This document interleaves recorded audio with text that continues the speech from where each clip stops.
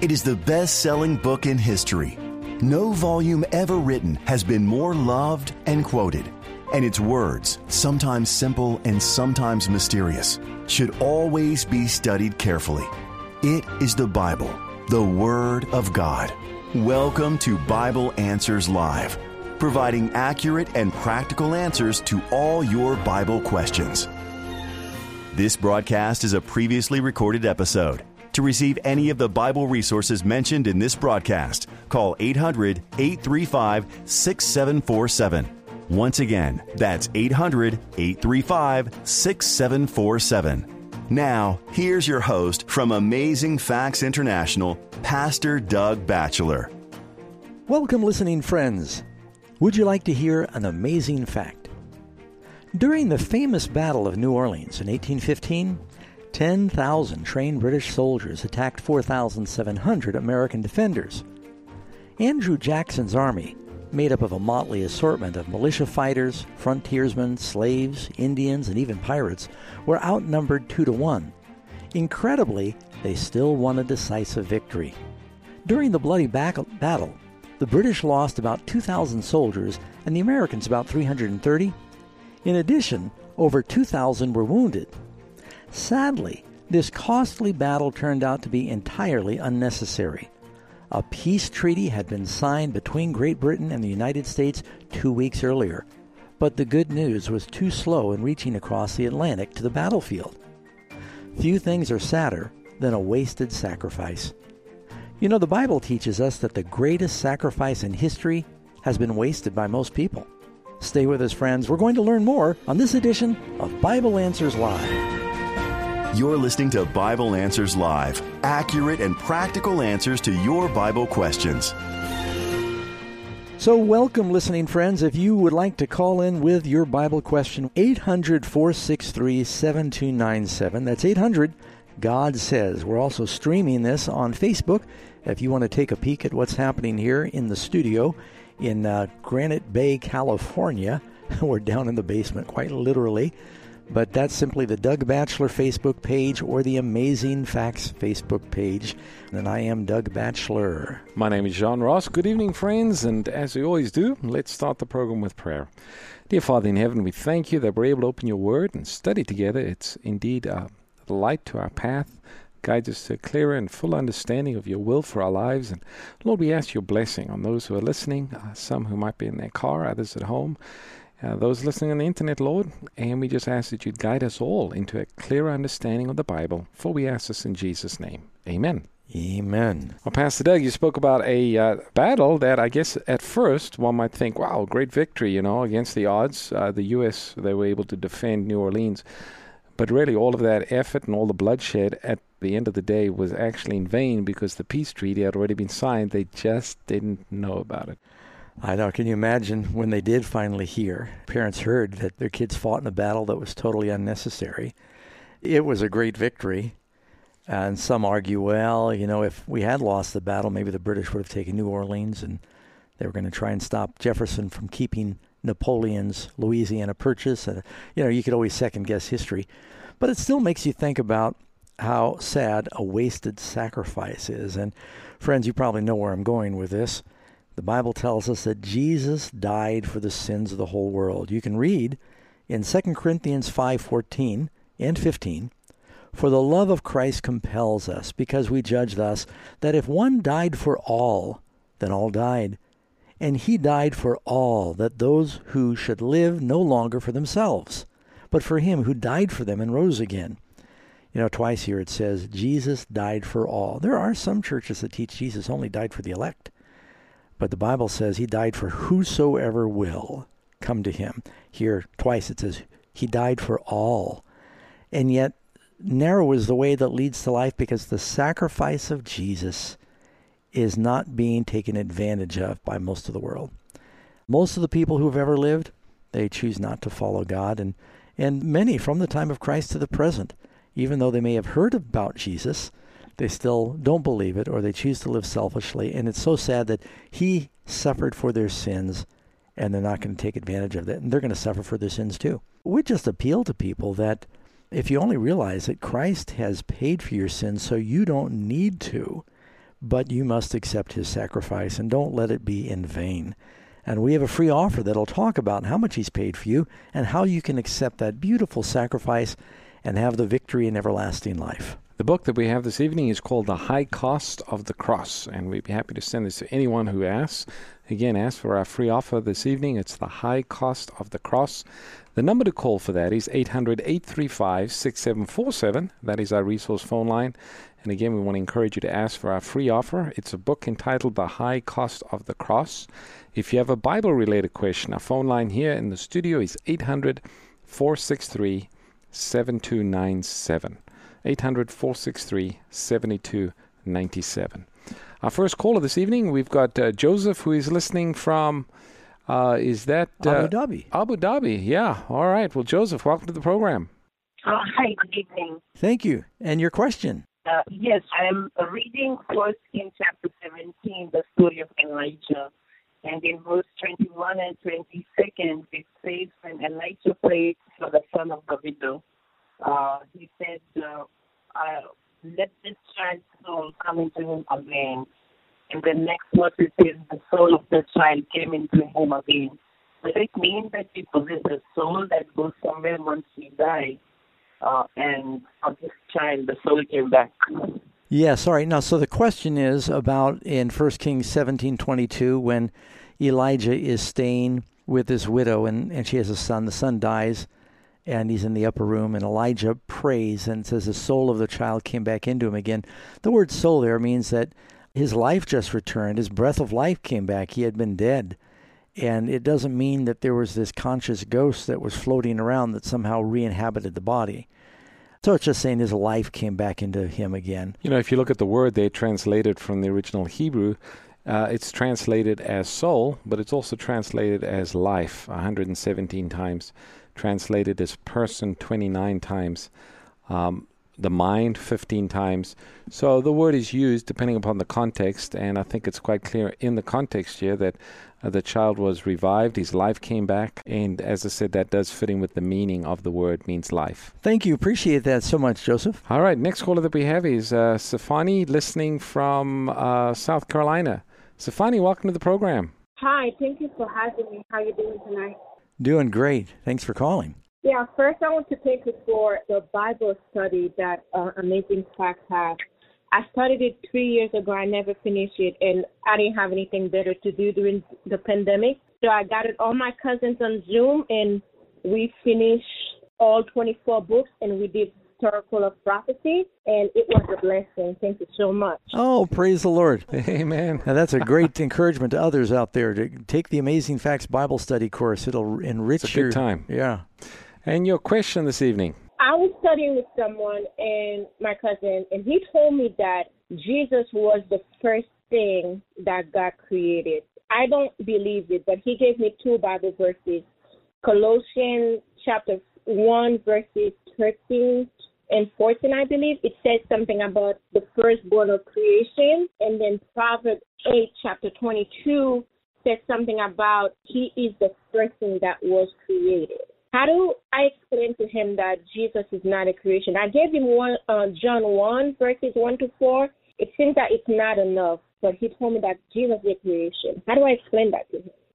Well, the word firstborn in Hebrew, that was always the most beloved. The firstborn always had a double portion of the Father's blessing.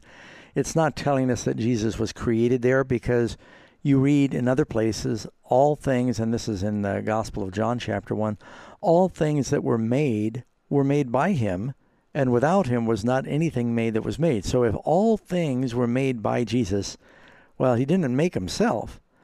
He's the creator. The Bible tells us that he shares with the characteristics of the Father. Now, if God is love, in order to be love, of course, if God has always been love, you have to have someone to love. If Jesus was created, then God was not always love. And again, the Bible calls Jesus from everlasting to everlasting, I am God. That's eternity past, eternity present. You know, one of the important definitions of God is he is self-existent. He was not created. The problem you have, if Jesus was created, he is not God. He is a creation. He's a creature. Yeah, let me add just a few extra verses to that I think help. Of course, we know Jesus was the firstborn of Mary, and we know that the firstborn son, even all the way back in the Old Testament, was a type of Christ. And when Paul refers to the firstborn, it's talking about the inheritor, the one who is to inherit. Jesus, coming to this earth, being the firstborn of mankind, is now the inheritor of the kingdom of the earth. He's the inheritor of the earth. And we can see this if we compare with a few other verses. Romans chapter 8 verse 29 says, talking about Christ, for whom he also foreknew he predestined to be conformed to the image of his Son, that he might be the firstborn among many brethren. So the context there is that Christ is the firstborn amongst the believers. He is the leader. And Colossians 1:15 talks about the firstborn over all creation. So Christ, being the firstborn of God, receives all creation. It's really talking about the incarnation. When Jesus came, took upon himself humanity. Of course, he existed before that. You can find that in the Old Testament. But here, in this sense, Jesus taking upon himself humanity is the firstborn. Also, firstborn, Pastor Doug, I think we can add, it's not just time. We think of firstborn as a sequence, but it's also firstborn of position and authority. You probably heard the illustration about the first lady as being the president's wife. She's the first lady, not the first woman sequentially to be created, but exactly just first in position and rank. And so likewise, Christ is the first in position and rank. You know, we have a book we can send you, Sofani, and it's about the Trinity, and that talks about the eternal nature of Jesus. And you just call, we'll send you a free copy. All right, the number again to call for that is just simply go to, or just call 800-835-6747, and you can ask for the book on the Trinity. You can also read that online at the Amazing Facts website. Richard is listening in Montana. Richard, welcome to the program. I have this question. Yeah. According to 1 Timothy chapter 2, verse 11 and 12, according to King James Version, it's about how like some churches allow women pastors, and verse 11 and 12 is saying something about like the woman not to have authority over the man, but to be in silence. I just want to find out, what does the Bible really mean and say about that? All right, good question. Let me read this for friends who may be listening. And it says, let a woman learn in silence, and this again is 1 Timothy chapter 2, verse 11 and 12. Let a woman learn in silence with all submission, and I do not permit a woman to teach or have authority over man, but to be in silence. Is Paul saying that a woman is never to speak and that a man cannot learn anything from a woman? No, I don't think that's what he's saying. But is there a distinction in the roles of men and women in the family and in the church? Well, yes, we do see that in the Bible. You do not see an example in the Bible of women serving in the capacity of pastor, priest, apostle. You do see women in the Bible serving in the capacity of prophetess. If a woman's a prophetess, then obviously God's speaking through them. The Bible tells us about Philip, the evangelist, who has 4 daughters that could prophesy. I think some of it is cultural, in that Paul is talking about where women were sitting in separate places from the men, as they did in some of the churches back then. And the women were sort of embarrassing their husbands because they were teaching them publicly and disrupting the services. And Paul is saying, tell the women to be silent, ask their husbands at home, let the husband have the role of the priest leader in the family. We have a book. We can send you a free copy of that, Richard, and it's called Women in Ministry. And the number to call for that, if you'd like to receive it, is just simply 800-835-6747. And again, we'll be happy to send it to anyone who calls and asks. It's called Women in Ministry, and I think you'll find it encouraging, especially for women out there. Yes, there is a place that God has for service for men and women in the church, but he does make some distinctions with roles, and I think you'd find that helpful. Deep within the pages of the Bible, stories of great heroes, heroes of great deeds, great love, and great sacrifice. But behind them is another hero, hidden in plain sight amid the shadows. He was there from the beginning, and he'll be there until the end. Discover the golden thread of a Savior woven throughout the entire Bible tapestry. Shadows of Light. Seeing Jesus in all the Bible. Get your copy today by calling 800-538-7275 or visit afbookstore.com. You're listening to Bible Answers Live. This broadcast is a previously recorded episode. If you'd like answers to your Bible-related questions on the air, please call us next Sunday between 7 p.m. and 8 p.m. Pacific Time. Call us at 1-800-GOD-SAYS. Have you ever skipped a meal? Not a bad idea if you need to watch your waistline. But there's a heavenly food you should never skip, God's Word. Yet, how can you dive in daily when you're so busy? Amazing Facts has you covered, and it's as easy as signing up for our daily devotional and verse of the day, both sent directly to your inbox, ready to bless, inspire, and inform you. To start receiving the Amazing Facts daily devotional and verse of the day, visit amazingfacts.org and click on Bible Study in the main menu. You'll be glad you did. The next caller that we have is Chris, listening from Florida. Chris, welcome to the program. Yes, thank you, pastors. Thank you for taking my call. I have a general question. You know, we had a stillborn child with my wife a few years ago, and I was wondering, what do you think, what happens to the babies which were born but dead? Do they go to heaven, or do they, like the rest of believers and unbelievers, wait for judgment to be resurrected at the second coming of Christ? What do you think?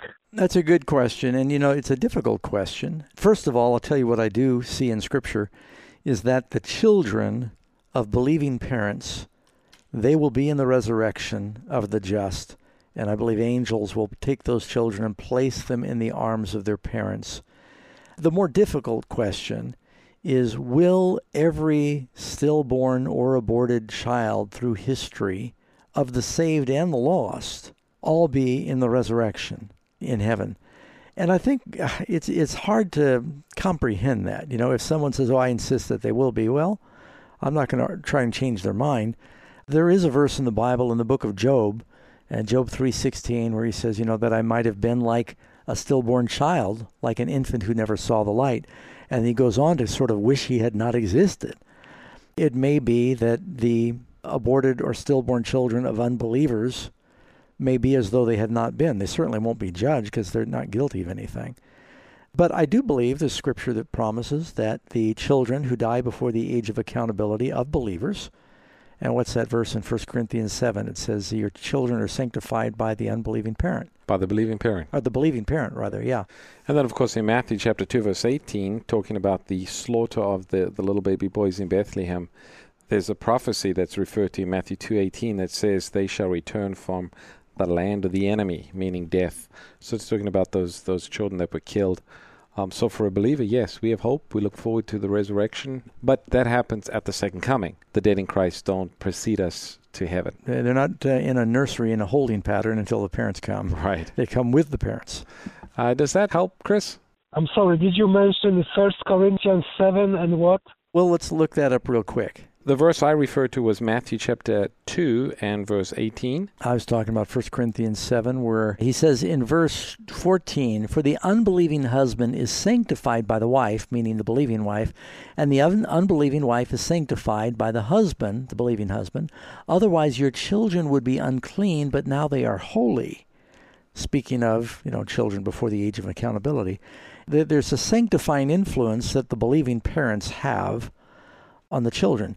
If you got a believing parent, even if it's one believing parent and they have children, and if they die before the age of accountability, where then at that point they're responsible for their own sins at the age of accountability. But before that, they are basically covered by the prayers and the faith of the believing parent. All right. Thank you for your call. Thanks so much. I hope that helps, Chris. We got Katrina listening from North Dakota. Katrina, welcome to the program. Hello. Hi. How can we help you tonight? So I've been discovering the Sabbath the last couple years, but I have lots of friends and family who aren't Sabbath keepers. Mm-hmm. Without coming across as judgmental, how do I lovingly tell them about it? Well, you could just say the Lord has shown me something that has been a real blessing. Can I share that with you? And if they're open, then you share it. And there's, lots of great material you've probably run into that can make that very clear. You sure don't want to push because, like you said, you can be obnoxious and drive people away that way. But there's 3 things you do for those that you care about and you love to reach them. You try and be a good witness. If they're interested, you share information with them, and then you pray that God will soften their hearts and they're open to the truth, whatever that truth might be that you want to share with them. Amazing Facts has some great material on websites. If you've not seen the website, Katrina, sabbathtruth.com, then there's a lot of material there for anyone who wants to know more about that. All right. Again, we want to encourage you to take a look at that website called sabbathtruth.com. And we also do have some resources. If, as Pastor Doug mentioned, people are open to hearing that, we do have our Amazing Facts study guide course. One of the presentations deals with the Sabbath. It's called Last Day of History. We'll be happy to send that to anyone who calls or asks. Or if you'd like, you can take the whole course or share the whole course. There's 27 lessons in all. You can share that with somebody else for free. You can call and ask for that. The number is 800-835-6747. 800-835-6747.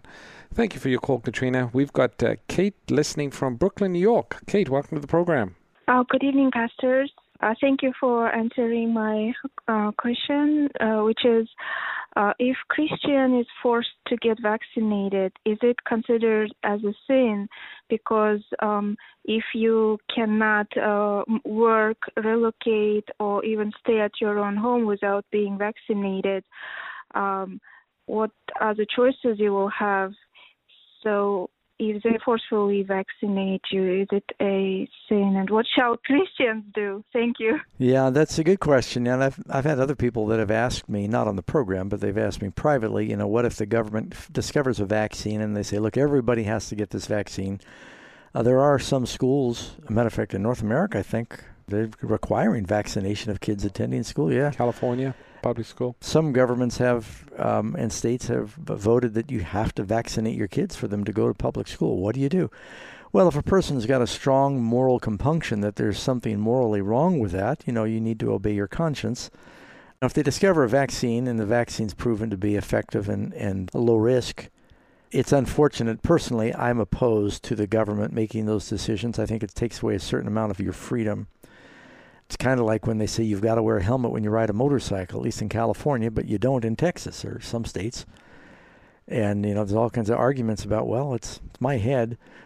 And someone says, yeah, but it's our taxes paying for your hospital bills. And they go round and round on that one.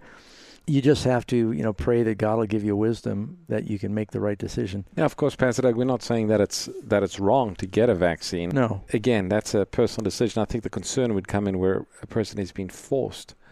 And everyone's a little different, so that's where we prayerfully need to pray for guidance. Yeah, if it's a moral issue, you want to follow what you think is morally right. Appreciate that. Thank you so much, Kate. Hope that helps a little bit. All right, next caller that we have is Richard, listening from Georgetown, Guyana. Richard, welcome to the program. Yes, thank you very much. Thank you.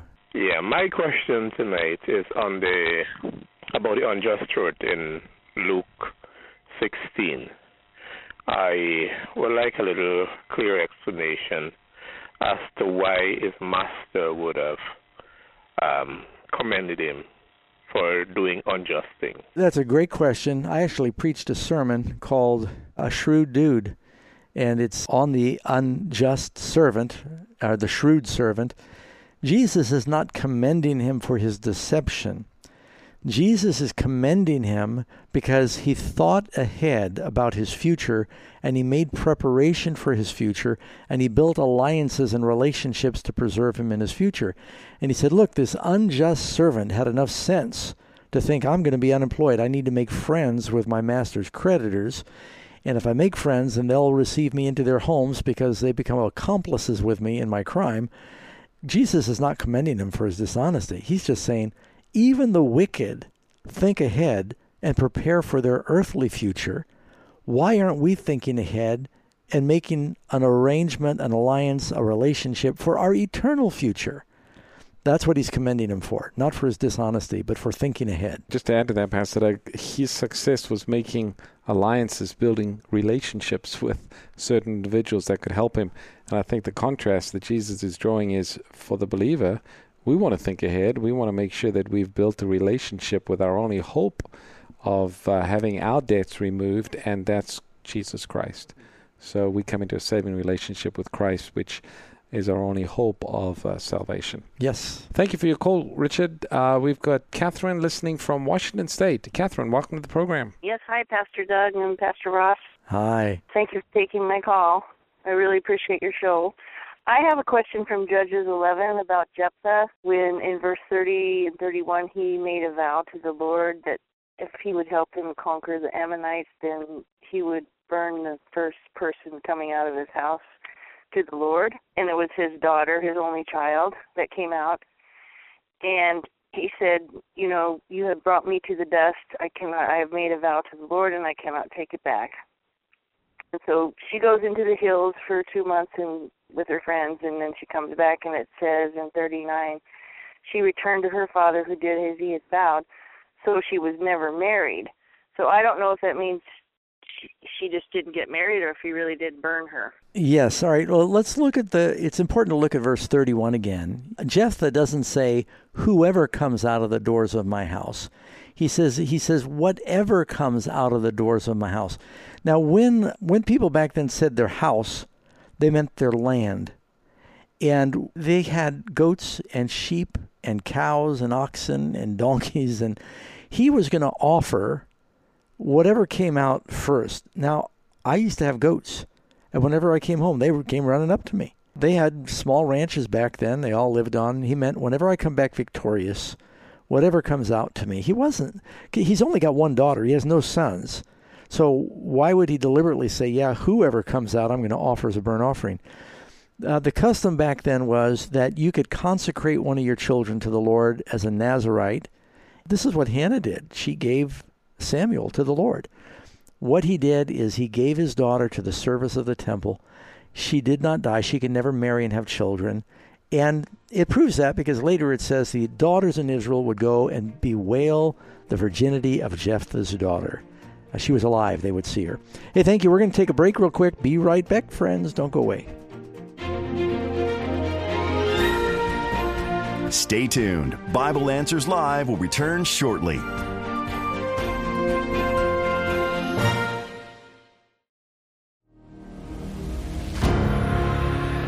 What if you could know the future? What would you do? What would you change? To see the future, you must understand the past. Alexander the Great becomes king when he's only 18, but he's a military prodigy. 150 years in advance, Cyrus had been named. Rome was violent, they were ruthless, they were determined. The gospel writers see his death as a fulfillment of salvation. This intriguing documentary, hosted by Pastor Doug Batchelor, explores the most striking Bible prophecies that have been dramatically fulfilled throughout history. Kingdoms in Time. Get your copy today. Available now on DVD, Blu-ray, or USB. For more information, visit kingdomsintime.com.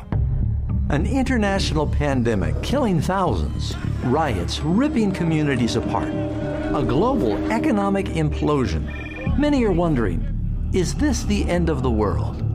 Few question the military, economic, and technological might of the United States. So if we really are facing the last days, if these worldwide catastrophes are really harbingers of the end, shouldn't we expect the United States to play a key role in the final events of Bible prophecy? The book of Revelation provides unmistakable clues, and to help you understand them, Amazing Facts is releasing America in Bible Prophecy. It's going to take you step by step in identifying the global forces at work in these last days. You might be surprised what the Bible really says. You owe it to yourself to find out. So get yourself a copy of America in Bible Prophecy. You're listening to Bible Answers Live, where every question answered provides a clearer picture of God and His plan to save you. So what are you waiting for? Get practical answers about the good book for a better life today. This broadcast is a previously recorded episode. If you'd like answers to your Bible-related questions on the air, please call us next Sunday between 7 p.m. and 8 p.m. Pacific Time. To receive any of the Bible resources mentioned in this evening's program, call 800-835-6747. Once again, that's 800-835-6747. Now, let's rejoin our hosts for more Bible Answers Live. We are back, listening friends. Bible Answers Live, and again, you can call in with your question. It's 800-463-7297. You want to listen on Facebook? It's Facebook, Doug Batchelor Facebook page, or Amazing Facts Facebook page, and you can see what's happening here in the studio. I am Doug Batchelor. My name is John Ross. We've got Patty listening from Spokane, Washington. Patty, welcome to the program. Hi. Thanks for taking my call. Yeah, and your question tonight. My question is, I don't exactly know where to find it in the Bible, I'm sorry, but as a Christian woman, I know that I escape judgment, but I've heard the verse that we will have to make an account to God for every idle word that was said. Do you know what I'm talking about? Yeah, that's actually Matthew 12. I could read it to you real quick. Matthew 12, verse 34. I'll start there. Jesus is talking to the scribes and Pharisees. He says, "Brood of vipers, how can you, being evil, speak good things? For out of the abundance of the heart the mouth speaks. A good man out of the good treasure of his heart brings forth good things, and an evil man out of the evil treasure brings forth evil things. But I say to you, that for every idle word that men shall speak, they will give an account thereof in the day of judgment. For by your words you'll be justified, and by your words you'll be condemned."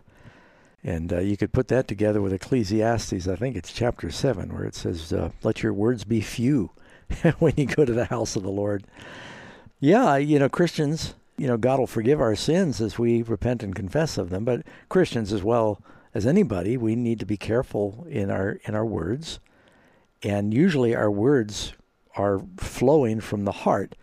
You've got a friend that loves football. It seems like he's always talking about football. And if you've got a friend that's in love with his new fiancée, he's always talking about Mrs. Wonderful. The mouth usually reflects what's in the heart. Right. It sounded like judgment to me.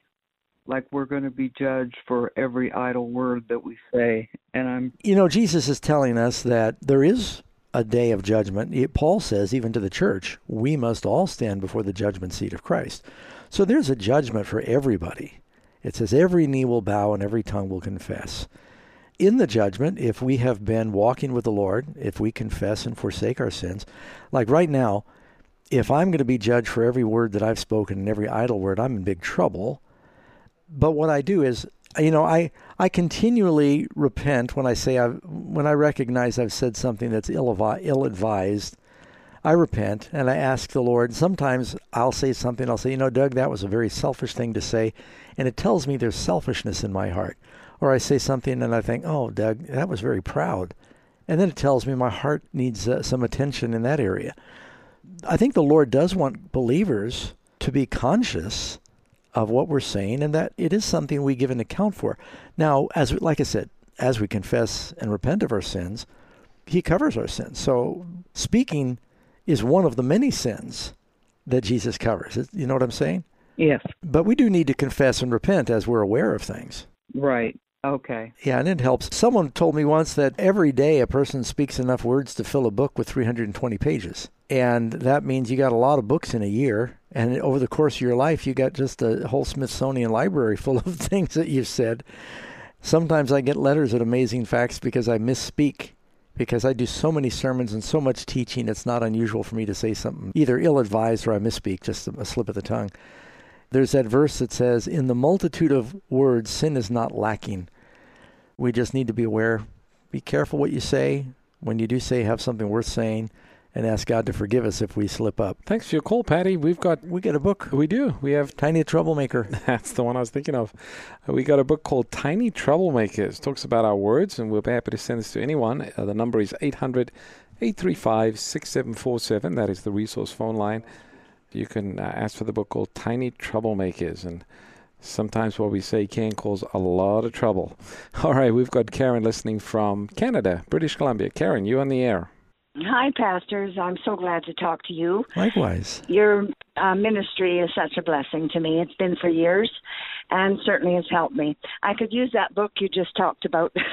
That has been bothering me a bit lately. I seem to be swearing a little bit, and as a Christian, I don't like that. So I'll probably ask for that. But why I'm calling is I'd like to know or have some advice on how I could reach my sister-in-law who feels she's good enough as she is. She's a very nice person, really bubbly personality, smiley, laughing. You know, she doesn't do bad things. She doesn't drink or smoke, but yet she feels good enough. Doesn't feel like she needs Jesus. Yeah, no, she doesn't. I'm not sure what or how to say, because I've not been the best example either, you know, over the years. I haven't always been a Christian, so she probably doesn't give me any credit. Does she, well, whether she believes you're a Christian or not, let's just find out, does she believe that the Bible is true? I think so, yes. Does she know what sin is? Yes. Does she believe she's ever sinned? That's a good one. She's never admitted that. She just comes out and says, well, I do things, but I know I'm a good person, and that's probably all right. But we're not, the penalty for sin is death. If she does not accept the sacrifice of Jesus, one sin is enough to put anybody in the lake of fire. The Bible says all have fallen short of the glory of God. All we like sheep have gone astray. Everyone has sinned. They need to recognize that. That's something you might just ask her and say, you know, we all need Jesus. We've all sinned. Even the small sins are deadly. There's no such thing as little sin. It's an oxymoron. Mm-hmm. Okay, I'll give that a try. Pray for me, because she's a toughie. Thank you. We'll pray God gives you wisdom. Thanks so much, Karen. And you can ask for that book on The Tiny Troublemaker. Talks about the importance of godly speech for Christians. We've got Denise listening from Rhode Island. Denise, welcome to the program. Hi, Pastor Ross and Pastor Batch. I just love your program. Thank you so much. My question, I was thinking, you know, when we become grafted and we become spiritual Jews, wouldn't it be something that we should do is worship on Sabbath instead of going to church on Sunday? What are your thoughts on that? We believe that the Sabbath is one of the 10 Commandments. We're not saved by keeping the law, but believers, when they love the Lord, they will want to keep God's commandments. And the Sabbath is one of those commandments God says to remember. It's largely neglected by people in the Christian world today. And there's no question that the seventh day is the Sabbath. I know there's a lot of lovely Christians that love the Lord that go on Sunday, but that's not the biblical day.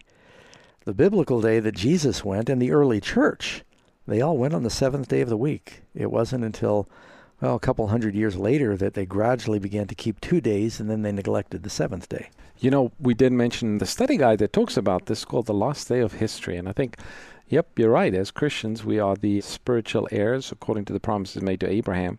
But there are also responsibilities as spiritual Jews, and the 10 Commandments needs to be the guide for our life. And this 10 Commandments does talk about the seventh-day Sabbath. We'll be happy to send the study guide to anyone who asks, or you can go look at both. You can go look at the website. It's called sabbathtruth.com. And it's just filled with all kind of resources. I think, Denise, you'd really enjoy that. Also, call and ask for the study guide, Last Day of History. The number is 800-835-6747. And I think you'll find that an encouraging read. Next caller that we have, J.D., listening from Missouri. J.D. from Will Springs. Yes, hello. Hi. Hi. Before I ask my question, I just want the other lady question reminded me of Ecclesiastes 12, 13, and 14. Let us hear the conclusion of the whole matter. Fear God and keep his commandments, for this is the whole duty of man. Right. For God shall bring every work into judgment. She said it was referring to judgment, with every secret thing, whether it be good or whether it be evil. That's right. Yeah, my question was Matthew 24, verse 14. It says, and this gospel of the kingdom shall be preached in all the world for a witness unto all nations, and then shall the end come. What does it mean by this gospel of the kingdom? What kingdom is it referring to? Is it the spiritual kingdom of salvation, or is it the second coming, or is it both, or what? Well, in the book of Matthew, he speaks more about the kingdom than any other of the gospel books. Jesus is always talking about the kingdom of God, the kingdom of heaven. In his parables, he uses that phrase. He's talking about the gospel message that he came to bring. And so it would be his teaching, the entire essence of the teaching of the Messiah.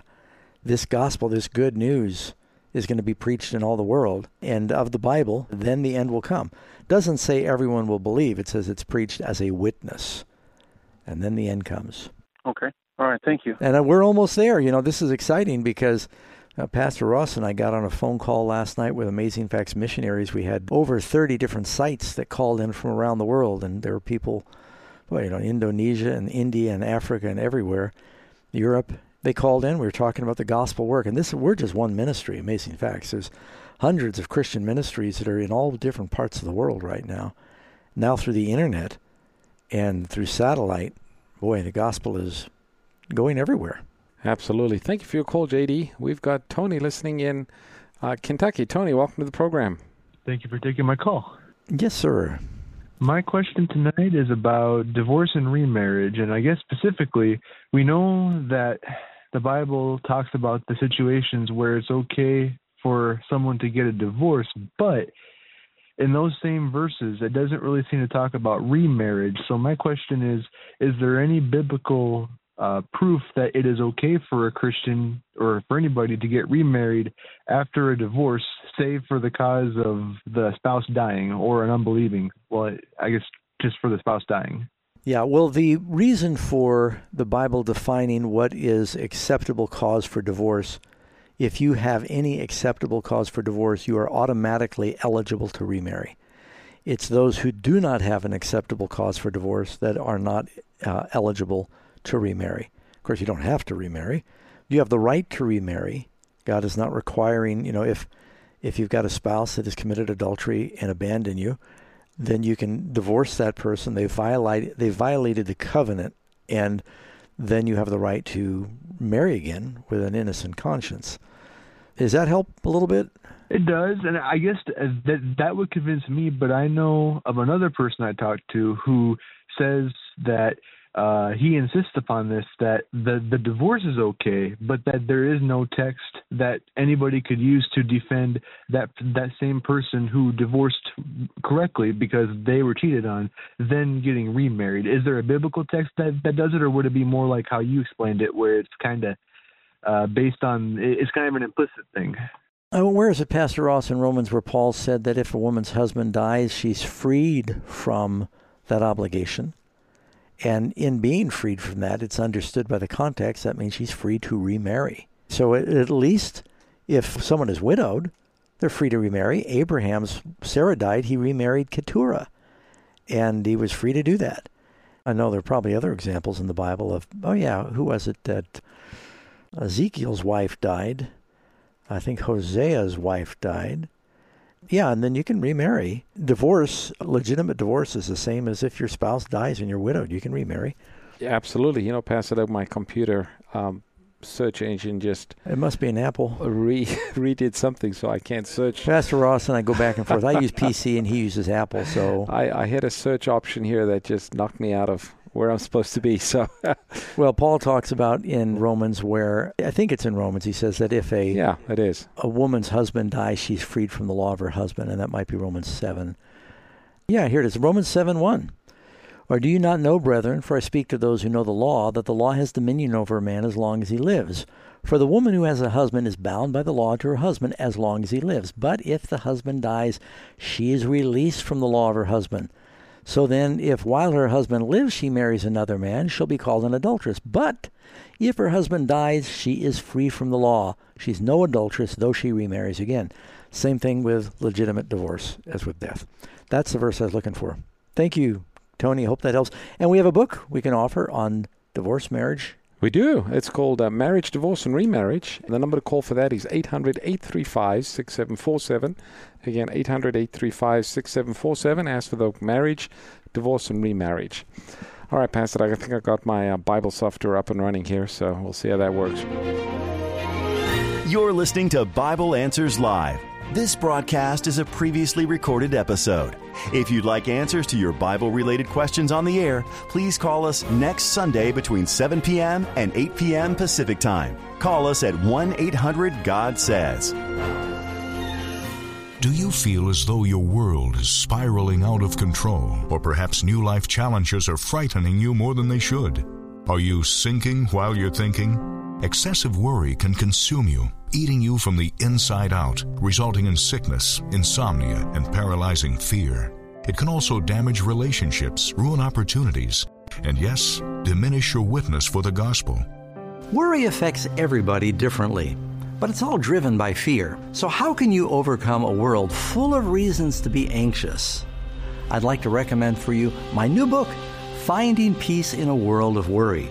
You'll discover a lifeline to victory, a place where you can cast your cares upon Christ and experience a serenity that isn't subject to your circumstances. Get your copy of Pastor Doug's Finding Peace in a World of Worry today. Call 800-538-7275 or visit afbookstore.com.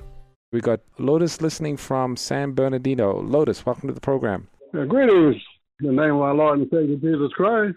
Yeah, make sure your radio's down in the background. And your question tonight. Yes, I'd like to know several pastors that try to define 1 John 5:13 versus hope to be saved, or do they know that they're saved? Well, let's read this for our friends that are driving down the road. This is 1 John 5:13, these things I've written to you who believe in the name of the Son of God, that you might know that you have eternal life, and that you might continue to believe in the name of the Son of God. Is that the verse you wanted? Yes. And the John 3:16, well, it says everlasting. So I've heard a pastor say that, well, I hope to be saved. To know to be saved is what is more solid to me than hope. It is more solid. Now, the Bible, the apostles use both words. Even Paul says, he calls the second coming the blessed hope. And then you've got John who says, I know. One place Paul says, I do not count myself to have apprehended or be perfect. And then later Paul says, I know in whom I believed, and I am persuaded that he is able. So it's both a confidence and a hope. It's wonderful to say we know, but even in that verse we just read there, where he says, you know, and that you may continue to believe. Now, the very fact that John says in that verse 5, that you may continue to believe, he's basically saying, it's verse 13. That means that it's possible for a person not to continue. Otherwise, he wouldn't say that. So he's saying you can know you have eternal life, and as long as you continue to believe, yeah, it's a confidence we have. You know, I illustrate it this way, Lotus. I'm married to Karen, and she's married to me, and we made a covenant, and I love her. I don't ever worry about coming home and finding her with another man. We made a covenant. I know her. I love her. I trust her. And I have confidence in our relationship. She doesn't ever worry about me. So where you have faith and love, you have a confidence about your relationship. Now, does that mean that Karen and I are not free to violate that covenant? No, we still have that freedom. But we have a love and a confidence, so that's not a concern. It's the same thing in our relationship with the Lord. As we love Jesus and we walk with him, we are confident about our salvation. All right. Well, thanks for your call, Lotus. Again, we do have a book called Can a Saved Man Choose to Be Lost? And it gets right into that. Yes, and I have another book we don't often give, and it's called Assurance. Yeah, Justification Made Simple. Yes, and so if you want to know about the assurance, we believe in that. The number to call is 800-835-6747. You can ask for two books, Can a Saved Man Choose to Be Lost? And Assurance, Justification Made Simple. And I think you'll find those both very enlightening as you study. Jonathan is listening in Canada. Jonathan, welcome to the program. Hello, pastors. Hi, how are you doing? I'm doing well.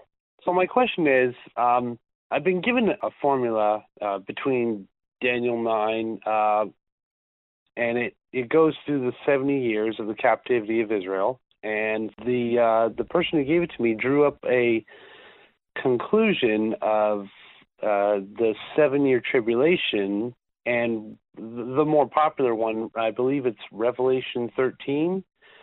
Now, I'm not fully convinced in a 7-year tribulation. Where does the formula for the biblical 3.5 years come from? You're probably talking about, there's 2 or 3 different interpretations on Daniel 9. The 2 most popular are what you call the historist view, which is what Pastor Ross and I believe, and it's actually what all the Protestant reformers believed. And then you've got the futurist view. The futurist view is a fairly new interpretation. That's the one that was made popular by the Schofield Bible and Hal Lindsey, and then gradually just took off like wildfire through a number of charismatic churches, so that most evangelical Christians now believe that the 7 years in Daniel chapter 9, the last 7 years, is floating. It's like a hovering time period that's going to be the time of trouble at the end. It's a very different interpretation than the historist view. The historists take that last week and they keep it part. In other words, it's the whole 70 weeks, the 490 years is together. And it reaches from the command to restore and build Jerusalem. You've got 490 years up until the stoning of Stephen, when the Supreme Court of the Jewish nation plugged their ears and rejected the presentation of the gospel. Then the gospel went to the Gentiles in the next chapter. You have 2 different views of that. Can we send you a study on that? Because it's hard to give all those verses and chapters in just a few minutes. Actually, yes, please. That would help a lot. I could use that to further, I guess you'd say, proselytizing to my friends. Well, when you see this, I tell you, no prophecy in the Bible got me more excited than Daniel chapter 9, because it is so clear when you look at it. And I think the interpretation you're going to see is, I've looked at them all, and this to me is just light years ahead of some of the speculation I've seen. It really makes sense. I think you're referring, Pastor Doug, to that study called Right on Time. Yes. That deals with Daniel chapter 9 and the various time prophecies. Again, we'll be happy to send this to anyone who calls and asks. The number is 800-835-6747, and you can ask for the study guide. It's called Right on Time, and we'll send it out to anyone who calls. We've got Chad listening from Michigan. Chad, welcome to the program. Hey, how are you guys doing? Great. My question is regarding the word Sheol, and that word is oftentimes translated in English hell. And I've heard it said that, well, that's just referencing the grave. But in doing a little digging, there seems to be a different Hebrew word for grave, and Sheol seems to be kind of specific, like to the concept of the realm of the dead. And in Isaiah 14, verses 9 through 11, you see that imagery, this place of Sheol, and these spirits coming up from Sheol to greet these wicked, oppressive leaders. And so I guess I can understand it somewhat poetically, but I guess it comes into question, like, what if the people who were writing it believed in this term as such, and how do we kind of understand it when it seems to be, this was the understanding that there was this realm of the dead where everybody went when they died. Let me read this for our friends. We've got a lot of listeners driving down the road, so I always like to, when you reference a verse, I want to read it so they know what we're talking about. In Isaiah chapter 14, I'll start with verse 9. Hell from beneath is excited about you, to meet you at your coming. It stirs the dead for you, all the chief ones of the earth. It is raised up from their thrones, and all the kings of the nations. They shall speak and say to you, have you also become weak as we? Have you become like us? Your pomp is brought down to Sheol, and the sound of your stringed instruments. The maggot is spread under you, and the worms cover you. And so, yeah, Isaiah writes with a lot of poetry. You were right about that. And he's basically describing this ruler who is going to end up being terribly humiliated. And the next verse is, I think Pastor Ross is going to say that. Well, now that I got my Bible program up and running, Pastor Doug, I did a word search on the word hell there. It's kind of an interesting, just the Hebrew. It is translated into English as grave, as pit, as hell, as Sheol. The same word, just used in different verses in different contexts. So you could say pit. The pit is from beneath the actual translation. So it's not, it's not this place of eternal torment that people think about. It's talking about the grave in different forms, in a symbolic sense or a poetic sense here. And one reason we know this, too, it's the same place King David went. And we know he's saved. It talks about, you will not suffer my soul to remain in Sheol. And there it's Psalms 49 actually uses the word grave. Same Hebrew word. So, hey, thank you so much, Chad. I wish we could take more time. We will send you a free study guide on Are the Dead Really Dead? You may have seen that. Also have a website called deathtruth.com you'll enjoy. Listening friends, we've just got a few seconds left in this part of our broadcast. We always have some great closing announcements. I'd like to thank you for tuning in. Sorry if we did not get to you, June and Kyle and Jessica, Ed. We're going to be here next week, God willing. Keep studying the Word during the pandemic. Help us stay on the air, friends. AmazingFacts.org. Click donate. We sure appreciate it. Thank you for listening to today's broadcast. We hope you understand your Bible even better than before. Bible Answers Live is produced by Amazing Facts International, a faith-based ministry located in Granite Bay, California. The Bible tells us that salvation, of course, emanates from God. So we need to know something about God to rightly understand and embrace salvation. Yet in the church today, there's a great deal of confusion about the nature of God. The Bible says God is one God, but is He three persons? Is Jesus also eternal God? Because Jesus is the Son of God, does that mean there was a time when He did not exist or He was brought into existence? Is the Holy Spirit a person, or is He just the force and the energy that God uses to communicate? You know, I thought this was so important, I really felt led of the Lord to write a book on the subject called Exploring the Trinity, One God or Three. In this book, we answer those very important questions. We talk about the history of the Holy Spirit in the Old Testament, as well as the history of the Holy Spirit in the church and how it has been much debated. This is something we really need to understand because Jesus said eternal life comes from knowing God. Journey back through time to the center of the universe. Discover how a perfect angel transformed into Satan, the arch-villain. The birth of evil, a rebellion in heaven, a mutiny that moved to earth. Behold the creation of a beautiful new planet and the first humans. Witness the temptation in Eden. Discover God's amazing plan to save His children. This is a story that involves every life on earth. Every life. The cosmic conflict. If God is good, if God is all-powerful, if God is love, then what went wrong?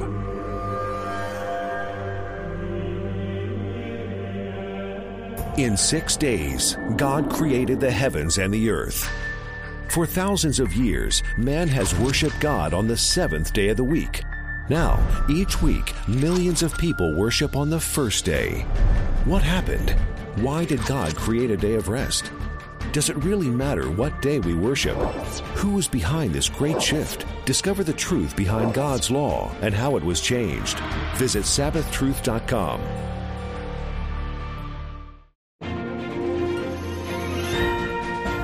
This broadcast is a previously recorded episode. If you'd like answers to your Bible-related questions on the air, please call us next Sunday between 7 p.m. and 8 p.m. Pacific Time. To take advantage of the offers you've heard on this broadcast, call us at 800-835-6747 or visit our website at amazingfacts.org.